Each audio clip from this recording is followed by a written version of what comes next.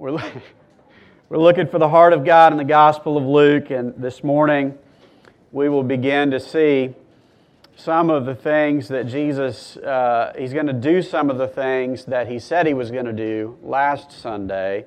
And speaking of last week, again, I'd like to just commend Caleb for doing a very fine job with that text. Thank you, brother. And we're going to pick up this morning in verse 31 of Luke chapter 4. Verse 31, Luke chapter 4. It says this: "And Jesus went down to Capernaum, a city of Galilee, and He was teaching them on the Sabbath. And they were astonished at His teaching, for His word possessed authority."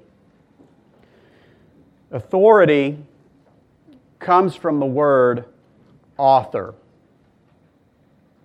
So authority is something that comes from the original, right? We usually think of that word as describing power, as like a synonym for power, but it really means more than that.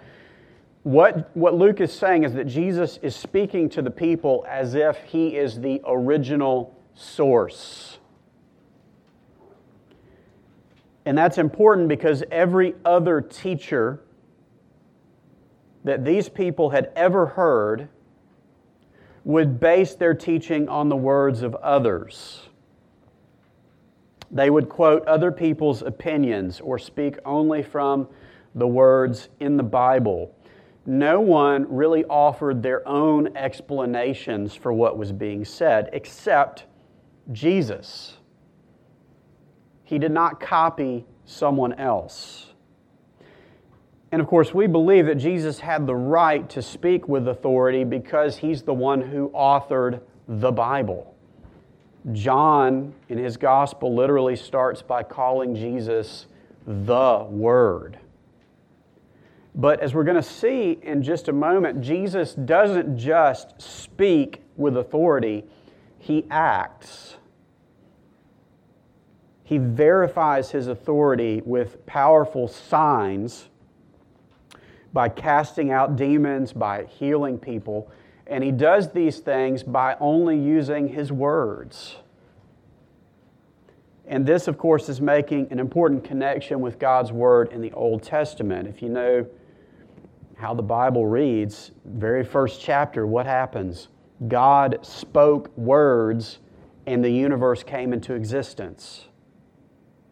And throughout the entire story of the Old Testament, God made verbal promises, and then He did those things.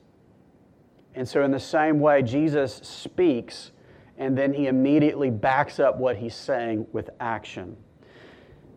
I want to pause here and say something to us as Americans. I really think that we struggle to understand or appreciate this kind of authority. Now, the most powerful person in our country is probably, I guess, the president, right? But he doesn't have absolute authority, does he? The president has something called derived authority. He derives it from the Constitution and from the people who elected him. And that power is temporary, right? Presidents can be impeached. They have term limits. They have limits set by the Constitution on what their office can do and not do. But authority with Jesus is different. And I feel like I need to take a minute to explain that because we're just not used to thinking about or experiencing authority in this way. So to be clear about what Christians believe, we believe that we are following the author of life.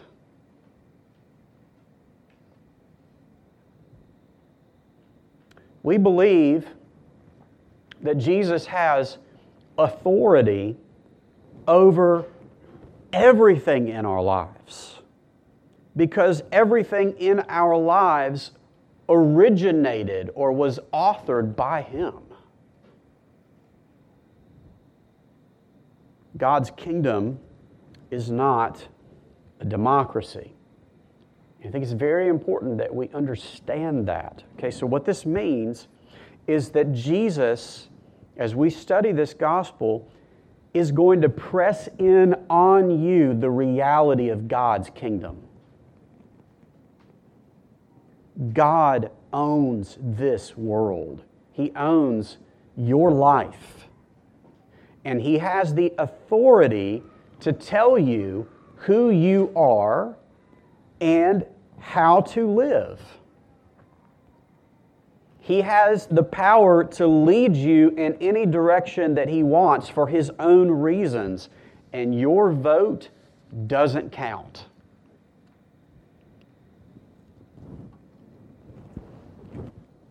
And that kind of authority makes us very uncomfortable,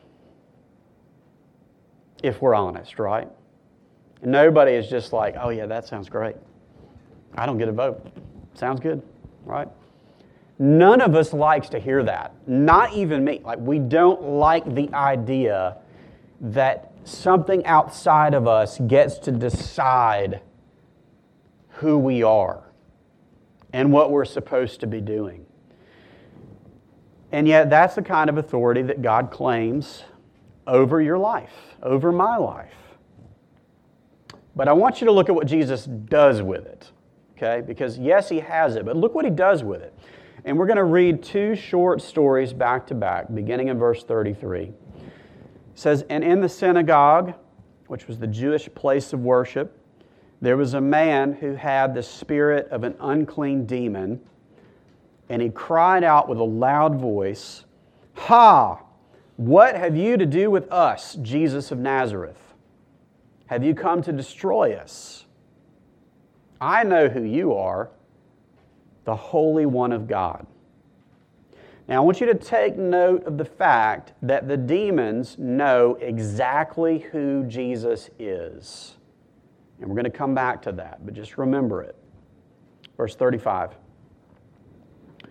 "But Jesus rebuked him, saying, 'Be silent and come out of him.' And when the demon had thrown him down in their midst, he came out of him, having done him no harm. And they were all amazed and said to one another, 'What is this word? For with authority,'" there it is again, "'and power he commands the unclean spirits, and they come out.' And reports about him went out into every place in the surrounding region. And he arose and left the synagogue and entered Simon's house. Now Simon's mother-in-law was ill with a fever, a high fever, and they appealed to him on her behalf. And he stood over her and rebuked the fever." Rebuked is words. "And it left her, and immediately she rose and began to serve them." So I want you to notice that Luke tells us about the teaching of Jesus, but then he immediately gives us two examples of how Jesus used his words of authority, not only to teach, but to do something for others. Jesus used his authority for others. He used it to show people the heart of God. He did not use his authority so that people would bow down and tremble. He is not demonstrating power only for the sake of power. Now, people saw his power and they marveled at it. And sometimes they were very afraid of the things that Jesus was able to do. But Jesus clearly did these things from a heart of compassion, using his authority for the sake of others. Jesus used his authority to drive out demons, showing people that he came to make a difference even in the darkest and most difficult places in this world. He was willing to engage with even the most difficult people. He has the authority to change any life, to author a new story for anyone. Jesus used his power to heal Simon's mother-in-law, and then it says that she immediately begins to serve them. But it's important to see that before she could serve them, she needed to be served. Jesus needed to heal her. He served her, and then she served them. So Jesus shows the people by His kindness, the Son of Man came not to be served, but to serve, which He Himself would later say. God Himself was a servant. He has the heart of a servant. And this was really only the beginning of His ministry. Look at verse 40. It says this, "Now when the sun was setting, all those who had any who were sick with various diseases brought them to Jesus, and He laid His hands on every one of them and healed them. And demons also came out of many, crying, 'You are the Son of God.' But He rebuked them and would not allow them to speak, because they knew that He was the Christ." That verse is the most interesting and confusing verse in the chapter. So Jesus heals every sick person in this entire village, but then He tries to keep this ministry quiet by silencing the demons. And there are a lot of theories out there about why Jesus would be trying to protect His identity at this point. But it really seems pointless because His fame is spreading anyway, regardless of what He tells the demons to do or not do. Everybody is starting to hear the name of Jesus and to know that He's capable of doing great things. And so I think there's actually one really simple explanation for why Jesus does this, and it's humility.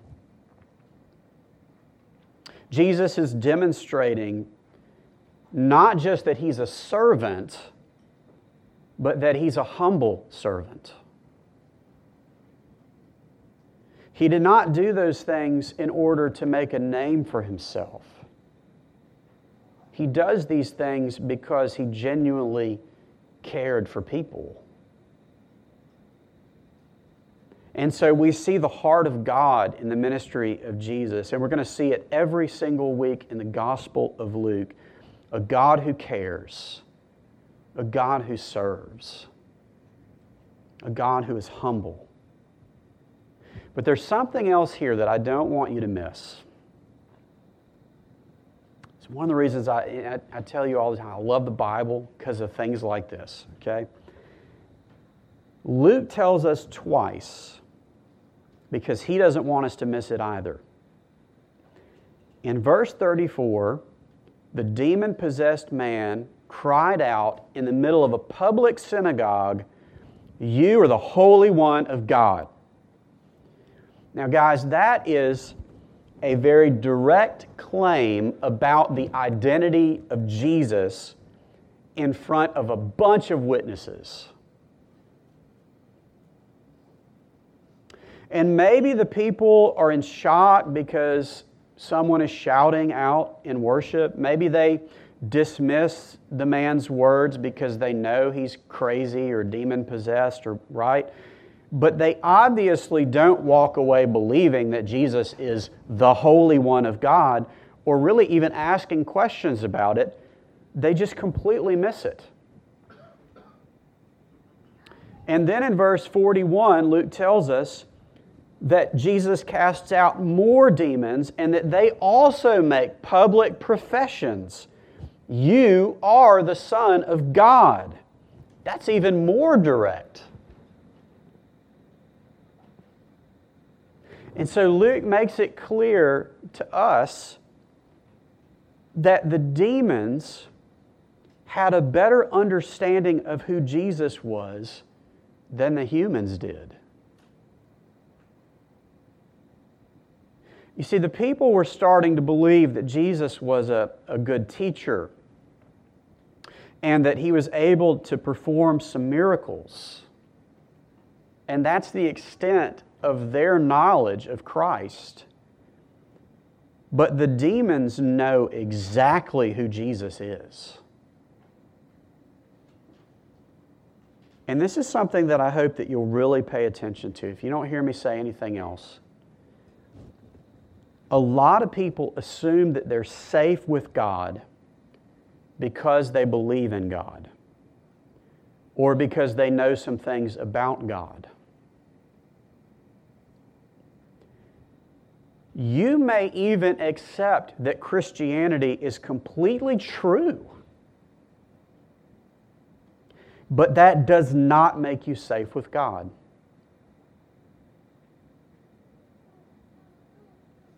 Believing that what I'm saying is true does not make you safe with God. It does not make you a friend of Jesus. Listen to James chapter 2, verse 19. You believe that God is one. You do well. Even the demons believe and shudder. So what's he saying? He's saying, you believe there is one true God. Good job. But guess what? The demons don't just believe it, they know He exists. They knew Jesus was Him, but they don't love Him. They don't follow Him. They don't like Him, and they certainly don't trust Him. The story of the week in college football was, of course, Deion Sanders at Colorado. And most people already knew who Coach Prime was before he got into coaching, right? He was already famous, but now there's going to be a whole younger generation that knows his name. And yet, knowing his name is not the same thing as loving him, right? And this is true for anybody famous. You may appreciate him as a coach, as a player. You may respect him as a man. You might even fear him if you're playing him next week, right? But that's not necessarily love. Even the Colorado fans will turn on him if he loses every other game this season. Am I right? Because that's what fans do. It's not love. You see, there's a big difference between knowing God exists and loving Him and trusting Him and following Him. It's not just believing in, it's believing on. Jesus would later say that on the last day, many will call out His name, presuming that they are His friends, and He will say to them, "Depart from me, I never knew you." Now, Jesus was already becoming famous, right? It says the whole town was gathered at Simon's doorstep to witness these miracles. They could see Jesus doing things that a man shouldn't be able to do, and Jesus kept doing it. Look at how the chapter ends, verse 42. And when it was day, He departed and went into a desolate place. And the people sought Him and came to Him and would have kept Him from leaving them. But He said to them, I must preach the good news of the kingdom of God to the other towns as well, for I was sent for this purpose. And He was preaching in the synagogues of Judea. You know, there are a lot of skeptics today who would say, and I've had people say this to me, they would say, I would believe in Jesus if I could see Him perform some of those miracles that the Bible says He does with my own eyes. Have you ever thought that to yourself, right? Like, if I could just see it, if I could just witness something like that. But y'all, Luke is setting us up with this story. It's not enough to see it.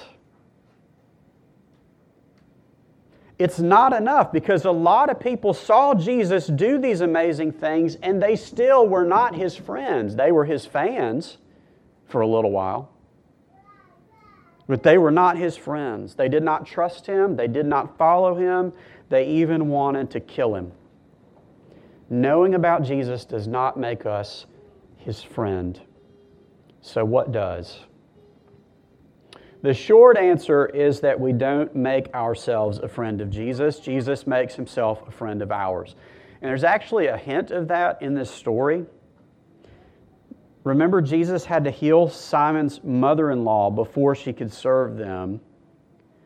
And that's actually going to be true of all the physical healings in the gospel.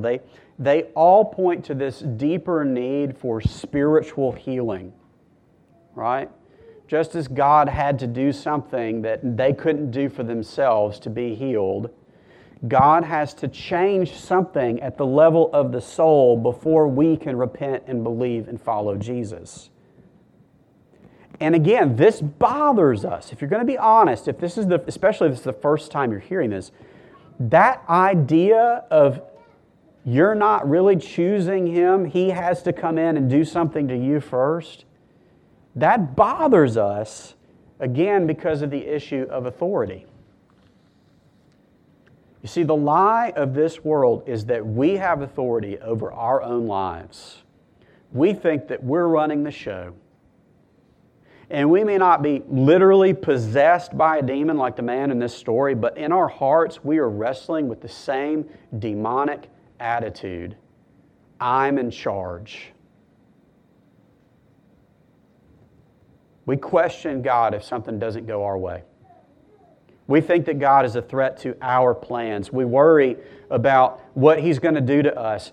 And the truth is that God has proven that He's willing to do whatever it takes to release people from the bondage of our own rebellion and lead us into His kingdom, even willing to do death on a cross. And y'all, I still struggle to this day to accept the authority of Jesus in my life. Every single day I struggle with it. I'm a planner, and I find myself thinking, if God would just stick to my plans, everything would be great, right? And there's a lot of Christians who think that they can manipulate God with their faith and with their prayers, right?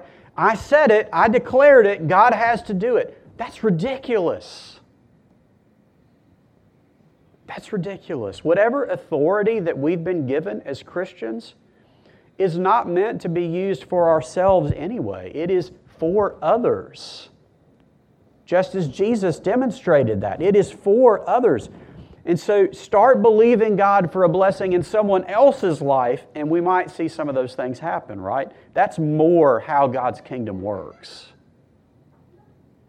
Jesus is the authority. He used His authority for others. Knowing about Jesus doesn't make Him your friend. And so may He give us the grace to turn from trying to create our own path through this world and instead follow Him and trust Him more and more each day, trusting in His authority over our lives. Amen. And as we receive the Lord's table, it is, in fact, a demonstration of us doing just that, coming to Him with empty hands, with nothing to offer, and trusting